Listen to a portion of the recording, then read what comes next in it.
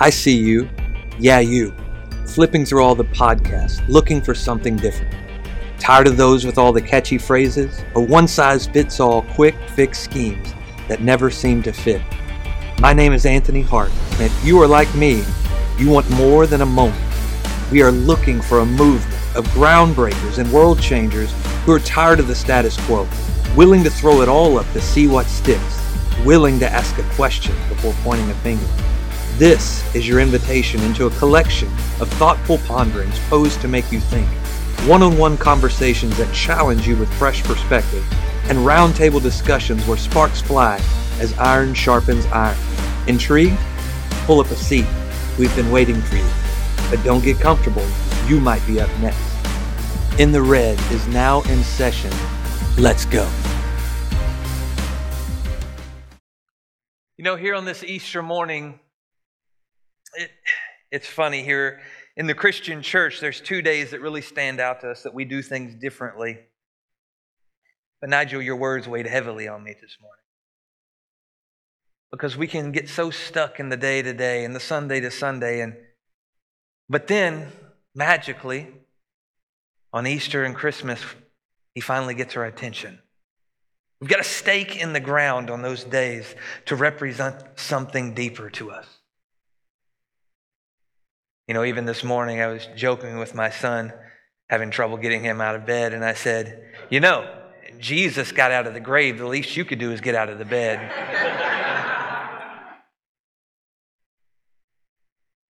But we put monuments, stakes, moments right here every year on this day and on Easter or on Christmas, and we celebrate those days. But I want to take you back to the morning of the first Easter. Because it doesn't look much like what we're celebrating now. Maybe it does for some of you. That first Easter morning, just 2 days removed from what I can only depict as the most harshest event to ever watch. One that we've seen played out on screens, we've seen played out in the words and probably our hearts. Even the songs that we sing, as we sang that old rugged cross today. You know, I just interacted with somebody this week and he was like, Pastor, you know, this week's tough for me. Because all week I began to think about my sins and my shame that put him on that cross. Got me in this circle of thought. What have we done? What have we done? Is that what we're to remember? Is the pain and the suffering? Because I can remember my sins. I can remember the shame that they brought me the first time that led me to the foot of that cross to say, man, I need help. And I can remember being trapped in this tread most of my life, where in moments where I struggled the most was the moments that I held on to that shame and disappointment.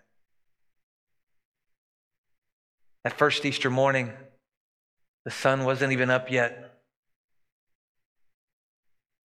but there was a glimmer of hope already on the horizon. Not for everybody, because some of them stayed in their beds that morning. Ty, it's okay. Peter was in his bed that morning, but Mary said, no, I've got to get up. Mary Magdalene got up that morning and said, I've got to go. I've got a job to do, actually. If you look into the word, she brought spices and flowers. There was a job to do. If that body was there, then those ladies had a job to do. I think I missed that all these years, Richie, as I read the word. I just assumed she went back with the heart to find Jesus or not find Jesus. But she was about her business. There was something to be done in those days and times when someone passed. They would take those bodies and put it in those tombs, and a couple of days later, they'd come back with flowers and incense and begin to prepare the body. In my mind, I just glossed over that through the years. But this morning, Mary woke up, and even in the uncertainty of what lied ahead, she had a job to do. And it says she went back to that tomb. for whatever lied ahead. I was reminded of these words that we've been in the Sermon on the Mount because I think it rings so true. And if you don't have your Bibles today, these words will be on the screen. But Jesus, in that Sermon on the Mount, in the midst of talking about a lot of things, he's made this promise. Ask and it will be given to you. But I want you to focus in on this. Seek and you will find. Knock and it will be open to you. For everyone who asks receives, and the one who seeks finds, and to the one who knocks it will be opened. See, that morning we see over the landscape of some scripture different levels of seeking. I'll share with you. I'll feed you baby birds.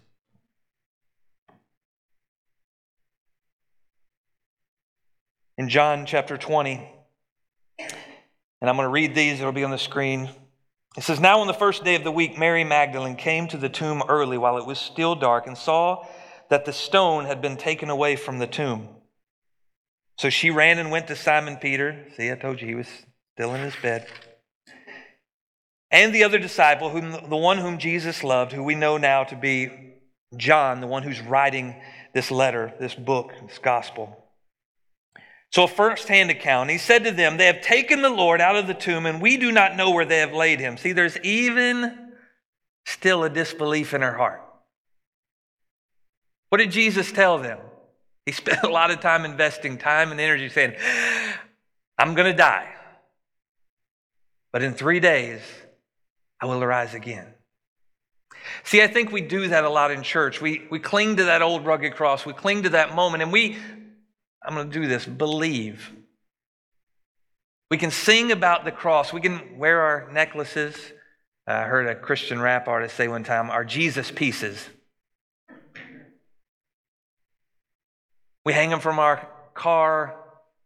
But I don't think there's really a belief in us that if we went back to the tomb today that, he's probably not there, but maybe they don't have the right tomb. Or he was a good dude, really. And before we know it, we begin to get watered down, and even our understanding of who this Lord and Savior was. These people intimately experienced him on a day-to-day basis, saw him do amazing things, but even in that moment, Mary wasn't convinced.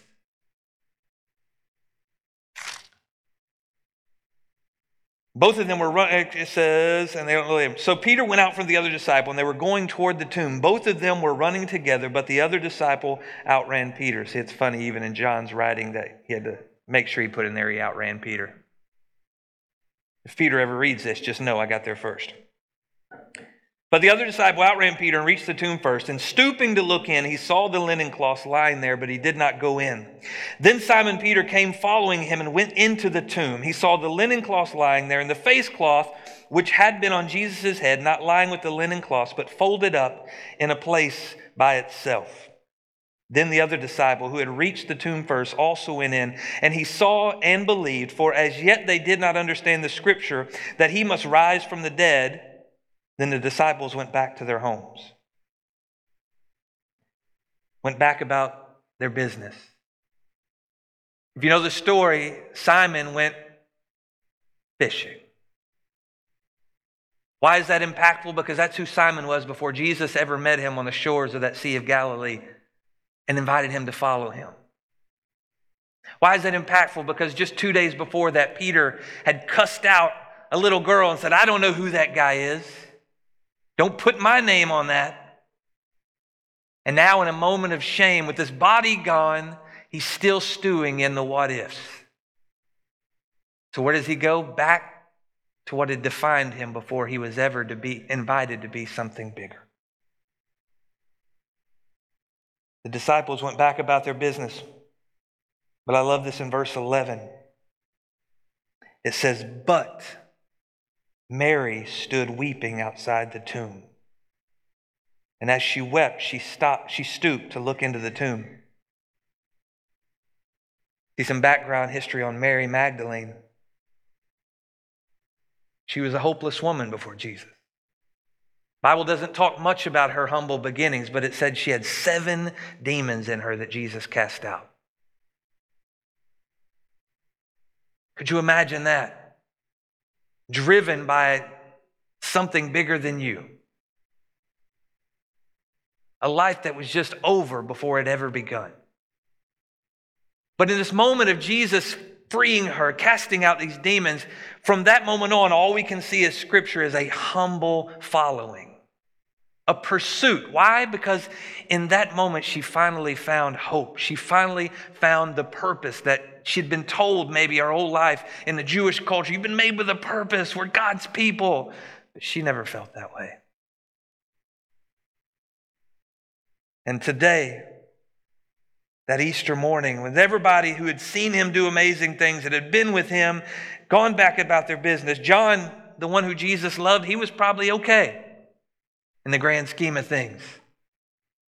He's the only one in that thing that says he believed. He walked in and says, "Oh, I believe," and he went about his business. We don't see Peter believed. Peter went fishing. But Mary stayed. Why is that? Because Jesus said a lot of things. He spoke a lot of things about me. Bible says that if you cast out a demon, if you don't fill that space, they'll come back. So what did Jesus do then?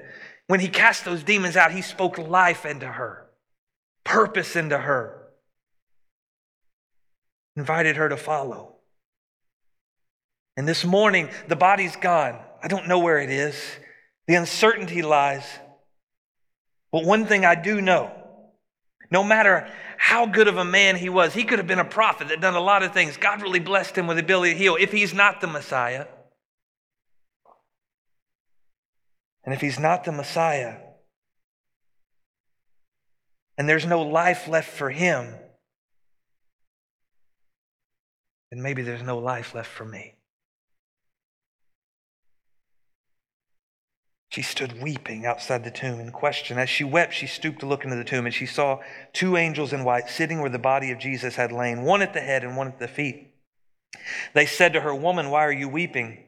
She said to them, "They have taken away my Lord, and I do not know where they have laid him." Having said this, she turned around and saw Jesus standing, but she did not know that it was Jesus. Jesus said to her, "Woman, why are you weeping? Who are you seeking?" Supposing him to be the gardener, she said to him, "Sir, if you have carried away, tell me where you have laid him, and I will take him away." Jesus said to her, and you have to hear this moment. If you've ever watched The Chosen, it was a moment that stood out to me. It was the first episode, and it's not this moment played out, but it's a moment of power when he speaks your name. Because he was talking to her one-on-one, but there was not a recognition. She could see him, but there was not a recognition. But the moment he spoke into her, the moment he spoke deeper than the outside disappointment, shame, tears, he said her name. Instantly, she recognized him. She turned and said to him in Aramaic, "Rabboni," which means teacher. Jesus said to her, "Do not cling to me, for I have not yet ascended to the Father, but go to my brothers and say to them, I am ascending to my Father and your Father, to my God and your God." Mary Magdalene went and announced to the disciples, "I have seen the Lord," and that he had said these things to her. I'm here to tell you today that your response to this moment will be determined in whether you know him or you know of him.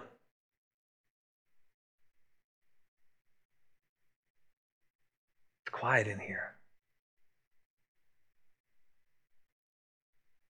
See, I think today in the world we live in, there's a lot of people who know of Jesus.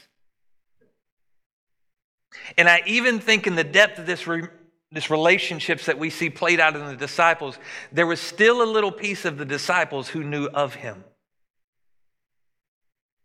See, with John, we see in Scripture, we see this quite often in his writings. We even see the moment that Jesus is hanging on the cross. He looks to John and he says, "This is your mother. Take care of my mother." There was a deeper intimacy with John than he had with any other disciples. Why? Because there was a wavelength of love there. If you go read the Gospel of John, or the book of John, and then the letter of John, you'll find love just so intertwined into his words. It didn't take much to convince him. Why? Because he knew him. There's a love that comes with knowing. Peter should have known him. I mean, he did walk on the water. When I was just in Israel 3 weeks ago now, I asked if that tour was still running, and they said it was a one-time deal. Took you a minute.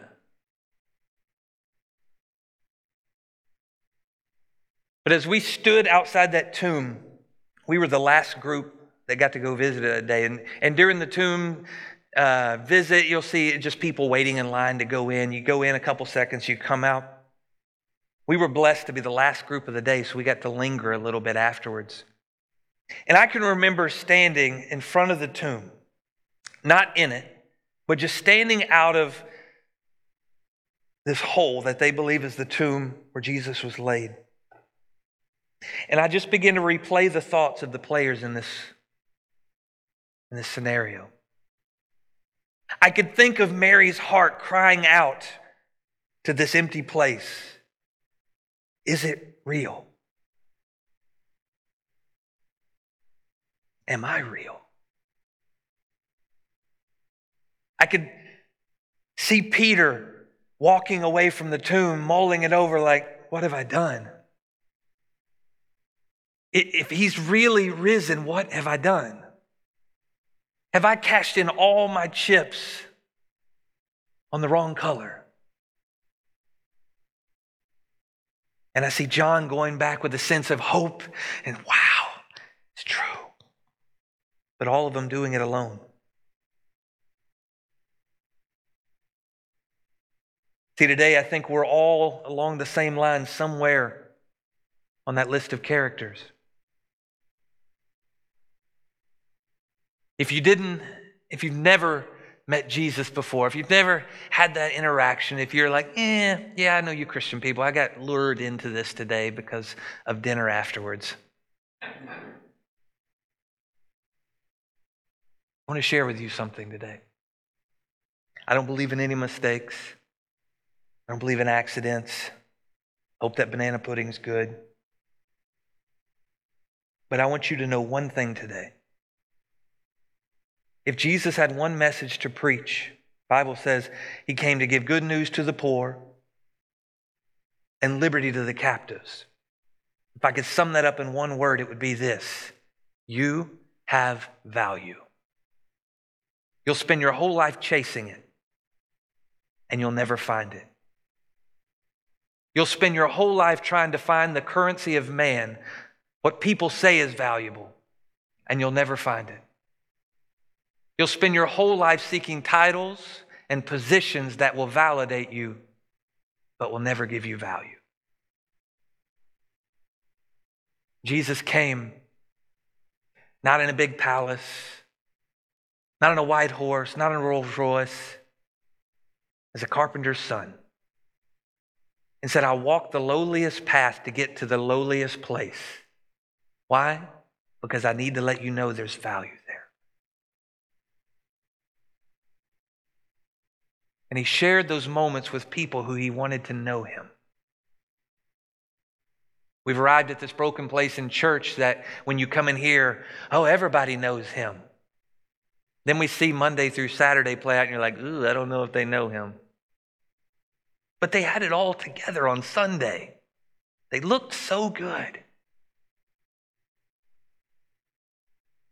But realistically, they hurt every day of the week.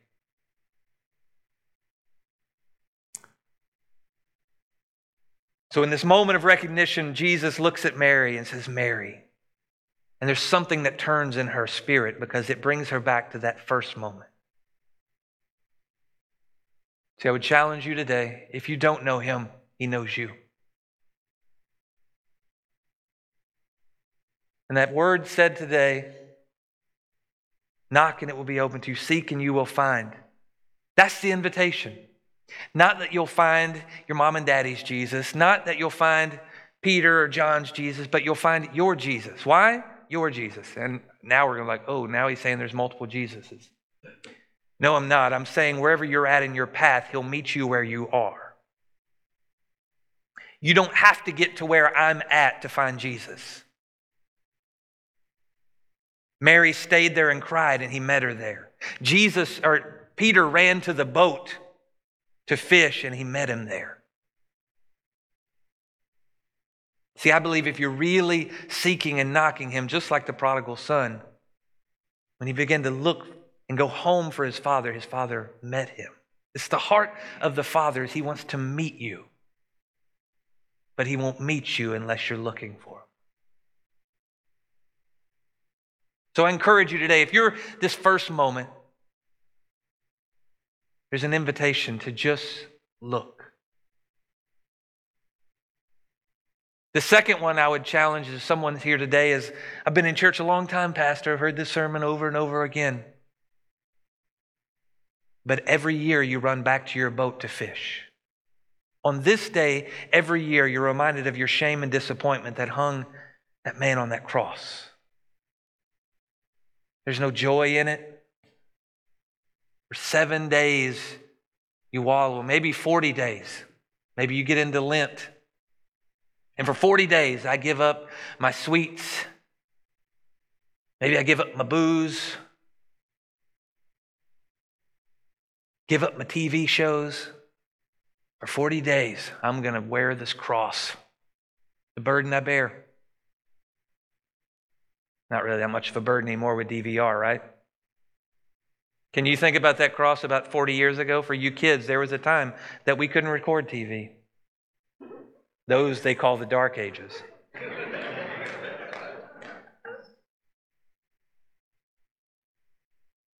But for 40 days, people walk into Lent and they give up these things.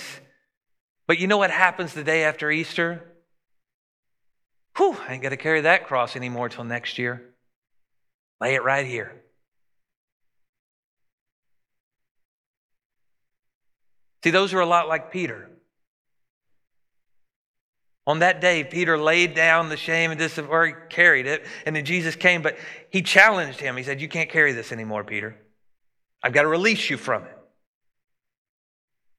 I'm not saying don't do Lent, but what I'm challenging you is, if you did it for 40 days and you see something that come out of it, be willing to go 41.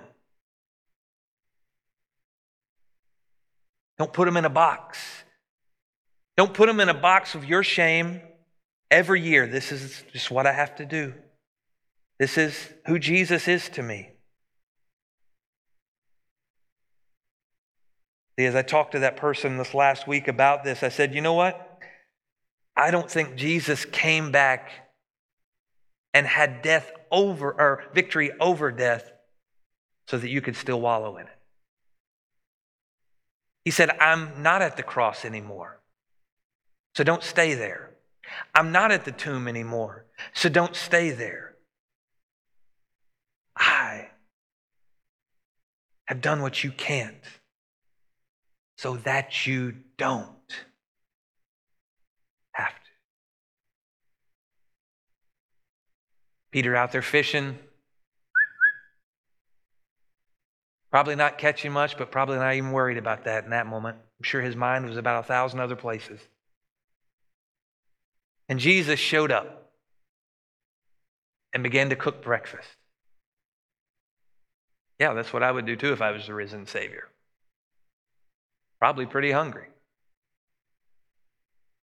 As soon as Peter sees him, it says he leaps out of the boat.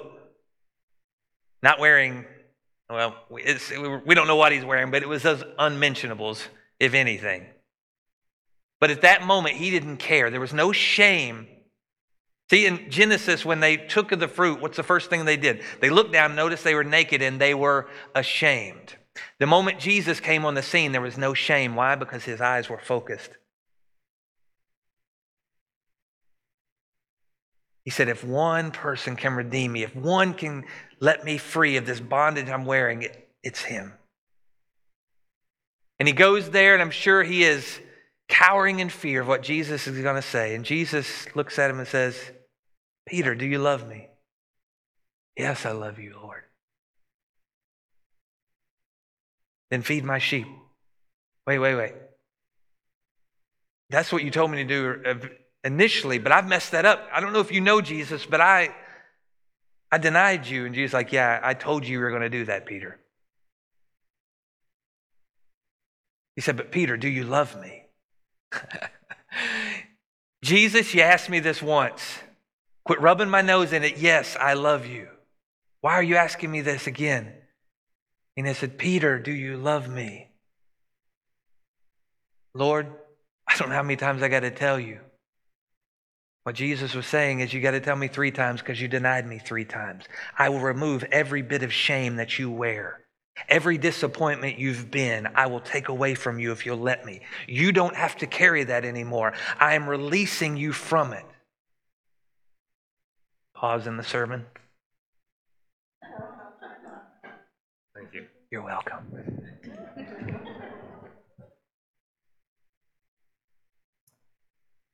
He said, every bit of shame, disappointment you carry, you don't have to carry anymore. Why? Because my price that I paid was big enough. We write little checks for Jesus. Well, that cross, it paid $1.50, so I don't have to be ashamed of that time that I said that to so-and-so. Ooh, I don't want to carry that one. But that shame, I can't believe I ever did that. And I'm sure he wouldn't sign off on that one, so I'll just keep that one in my pocket. And every year, I'm going to go back to the cross, and I'm just really going to hold on to that thing. And Jesus was like, no, Peter, I don't need you to hold on to any of that. I need you to walk into who I've called you to be. Because on the 3rd time when he said, of course I love you, and Jesus didn't say feed my sheep, he said, then follow me. In other words, you're still worthy of the call I've put on your life. See, I want to challenge you today. What does your Monday, April 10th, look like? For Mary, because she found something that was really true, because she was validated in who stood before her, because she was validated who spoke life into her, she couldn't go back. And she began to share with everybody she could, because there was a difference as soon as she knew. With Peter, look at the book of Acts. We find moment after moment where Peter stood in front of really big people who spoke better than him and just did what Jesus told him to do, what the Holy Spirit led him to do. Why? Because he couldn't go back. That was his last moment of ever being a fisherman, ever being just what his daddy was, ever being just what they told him he'd be. Both of these people said, my Monday's got to be different because Sunday changed my life. That's the call today for the church. For those of you that, I'm still trying to feel this out. Seek and you will find. I want to invite you today. If you've never really looked into them, it's time to start.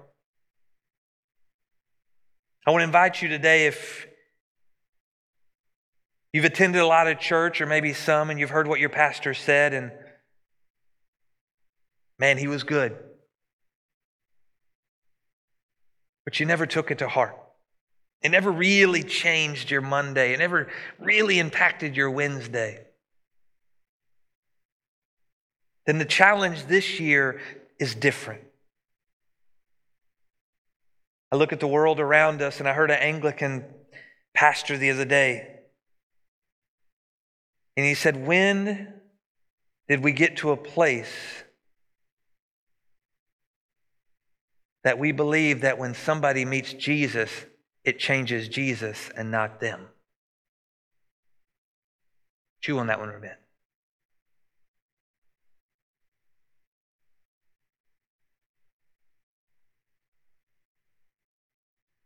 We're going to take communion today, but before we do that, I can't move on without giving us space.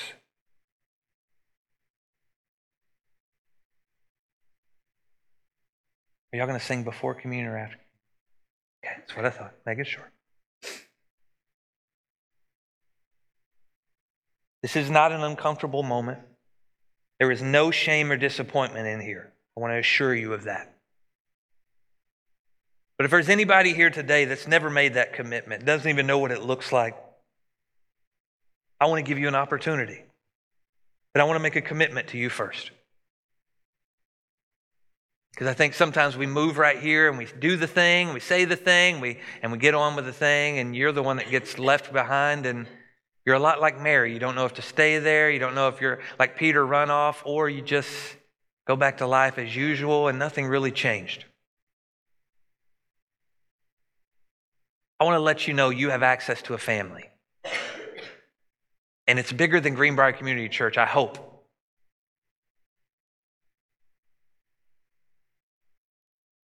This is not some tool to try to get you to sign a membership document, put some extra offering in the plate. This is an invitation for you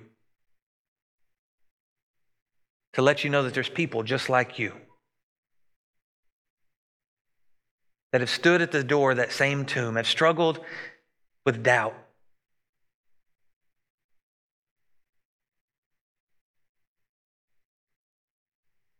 If you've never made this commitment to Jesus, I want to give you an opportunity today.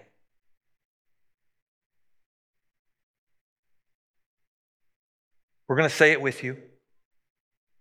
We're here at Greenbrier. There's nothing better than repeating a vow, saying that prayer over our life again as a reminder of the moment we had the same interaction.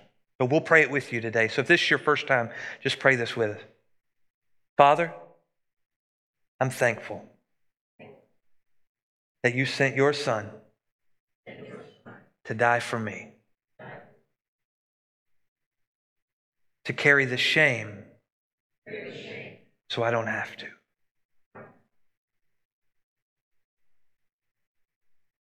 I know that he rose from the dead, and he is who he said he was. So I don't have to be stuck where I was. Forgive me of my sins. Help me to see the error of my ways. And hold my hand as I walk into your truth. In Jesus' name we pray. Amen. This is your first time ever saying that. I just want you to lift your hands today. We want to celebrate you.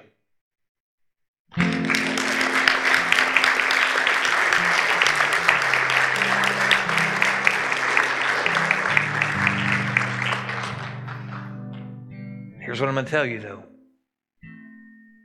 If your Monday looks like your Thursday, those were just words. I'm not saying you got to have it all together tomorrow. I'm not asking you to preach next week, but if you feel like it, that's cool too. What I'm telling you is words are just words unless it sparks something different in you.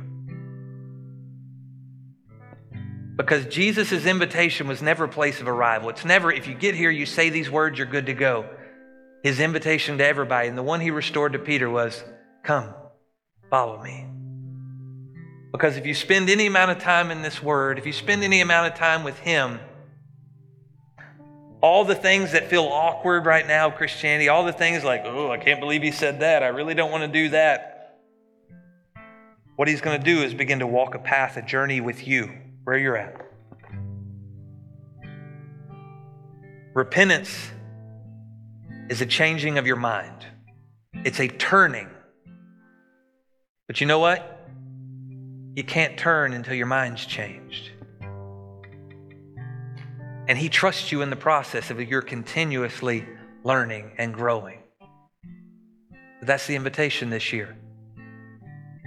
Is that tomorrow I want to learn a little bit more about you. Because I know when I do, it just brings me closer to you. Seek and you will find. Knock and it will be opened. We're going to do communion today,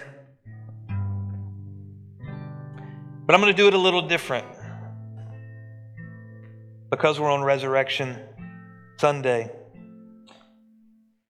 I've talked a lot about communion over the last couple of weeks with other pastors, and God has really put a burning in my spirit of the importance of communion, not the act, but where it was at.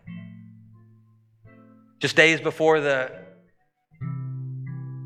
cross, we find him at the Last Supper. And we've done it all these years where we make this corporate event, Jeff, where we bring the bread and the juice or wine if you're in a denomination that does that. And then whatever the thing is, we create these things, and this is the way we do it. I remember I had the crackers when I was growing up because we were backwood in country and we didn't want to pay for whatever the unleavened bread was, so we just got crackers.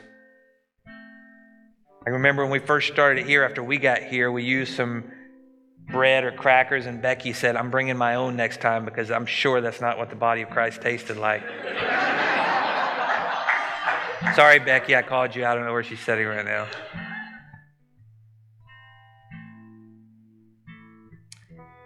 But, Nigel, you impacted me when you guys first came here. I was watching a video the very first night we met. You came here that Sunday. In the middle of the pandemic, nobody was here. You and Tia showed up. We almost turned you away because we weren't letting people in the building, but you stayed. I ran out of the car like a fool, invited you back in. That night, I remember you were on a Facebook Live, and you had communion with your wife. And you said, we don't have juice or crackers, but we're not going to let that get in our way.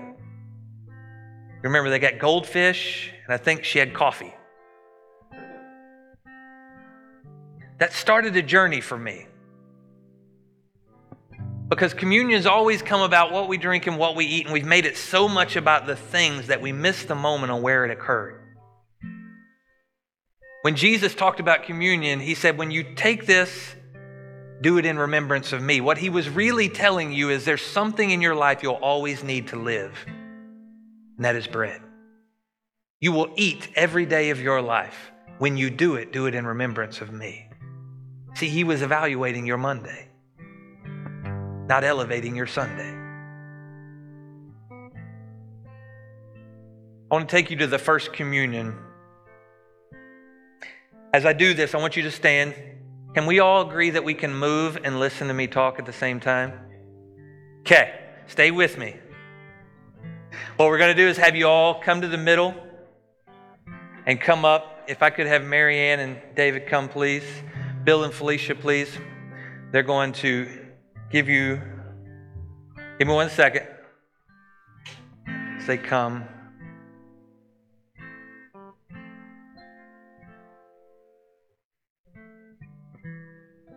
I invite everybody to come and be a part of this today. I know some don't believe that you can unless you're saved and all those things, but in the First Supper, Judas was there, and we all know how Judas's day ended. But I will challenge you this. If you come and you take today, I really want you to give a moment of reflection on what this means, on what he was representing in this moment. So if you would come, take one of the cups, take one of the pieces of bread, and then just go back to your seat. Just so kind of the front, middle aisle, and go back and wait on me, and we will take together at the end. So if you would, start coming. If you don't feel comfortable taking, that's okay too. You don't have to take.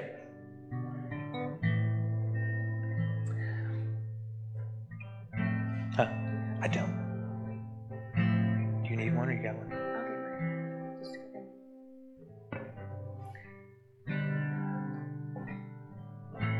Rick, as I was reading about the disciples that were on the road to Emmaus, something stood out to me in the act of communion. So post Jesus dying, and then we see it right after the disciples and Mary have interacted with Jesus, there was two that were on the road back to Emmaus. A 7-mile walk. Now, if you ever go to Israel, you'll find out everything's about 7 miles away. It's not that big of a country. But as they begin to walk back from Jerusalem, there's a man that showed up and began to walk with them. Yeah, it was Jesus. I'll give you the spoiler at the end. And he's like, what's going on? And these disciples are like, are you kidding me? How could you not have heard what just happened in Jerusalem? There was this prophet. He was a powerful prophet. Listen to the words, a prophet. These were people who had followed him, disciples, it says. But there was an unbelief. There was a disconnect. There was, he did some good things, but he's dead now. They didn't stick around for the after party. They had to get home back to life. It says Jesus began to walk with them and talk to them.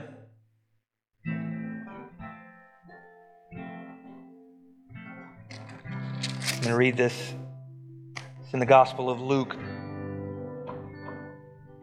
Cleopas said, "Are you the only visitor to Jerusalem who does not know the things that have happened there in these days?" And he said to them, "What things?" That Jesus. And they said to him, "Concerning Jesus of Nazareth, a man who was a prophet, mighty in deed and word before God and all the people, and how our chief priests and rulers delivered him up to be condemned to death and crucified him. But we had hoped that he was the one to redeem Israel." There it is. We had hoped. See, this is funny. If they'd have stuck around with the other disciples, they'd already have known. But they didn't. They went back to their life. But they held on to some amount of hope. We had hoped. This is how important Jesus said they were. He went and found them on the road. Yes, and besides all this, it is now the third day since these things happened.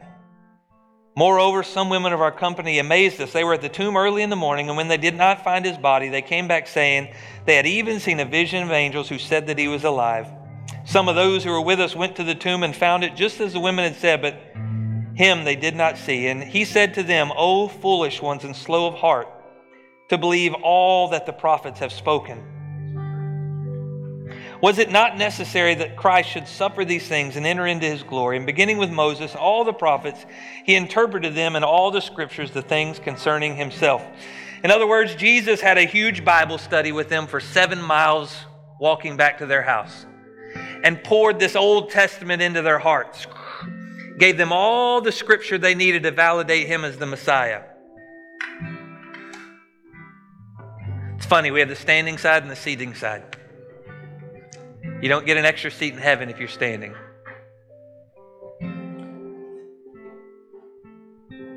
So they drew near to the village. So Jesus walked the 7 miles with them. He acted as if he were going farther, but they urged him strongly, saying, "Stay with us, for it is toward evening, and the day is now far spent." So he went to stay with them. So getting close to late afternoon, early evening. So he went in to stay with them. Verse 30, when he was at table with them, he took the bread and blessed it and broke it and gave it to them. And their eyes were opened. Richie had never seen this before, but this was the first communion post-resurrection. It wasn't in the midst of all the disciples. It was in the midst of the two that mattered at that moment.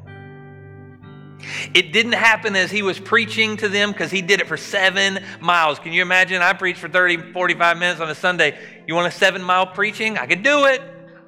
I promise I can talk a lot.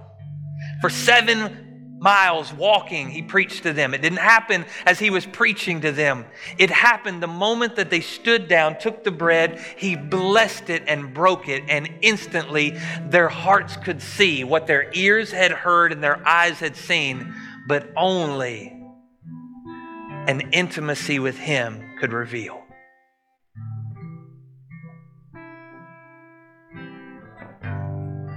It says, and their eyes were opened and they recognized him, and he vanished from their sight. They said to each other, "Did not our hearts burn within us while he talked to us on the road, while he opened us up to the scriptures?" See, today I believe this is what communion's about. It's not about the ceremonial act that this or this has anything to do. It's an invitation into the most intimate moment of our lives, and that is the table. What Jesus did in that upper room that night was establish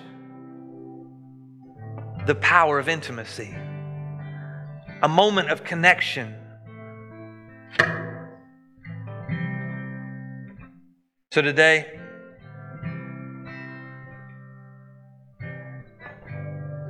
I want to place ourselves at that table with him at Emmaus with those two disciples. You know why? Because when they took that bread and they saw who he was and he vanished, you know what they did? They packed their things up and they ran back 7 miles to go tell somebody else about him. It was night. They didn't care. I told you, there's a moment when you realize who he is, it will change your life. When you realize what he says about you, it will change your life. You'll stop searching for it in the eyes of everyone else. Because you'll realize the value of the created always lies in the eyes of the Creator.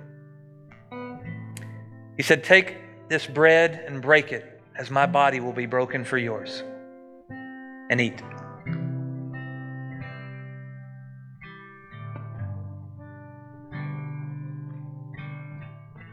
And then he said, this represents my blood, which will be poured out for you. That will pay the biggest debt that will ever exist in this world. All of the sins of the world, I take on. I sign the check. All you have to do is accept it. All you have to do is lay down the things that have held you back, and I'll wash them away. Take and drink. Father, we thank you today that we have communion with you, that we have connection with you. We thank you that you speak life over us, that you invite us to follow you so that we can be difference makers in our homes, in our families, in our schools, in our communities, in our workplaces. Father, we're thankful for the grace that you give us, that even when we fall short, you pick us up, dust us off, and invite us to move forward.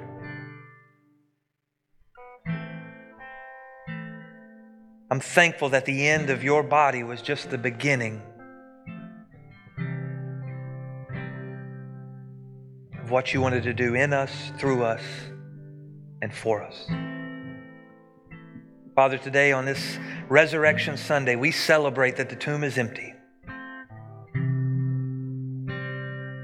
so that we never have to be again. In Jesus' name, amen.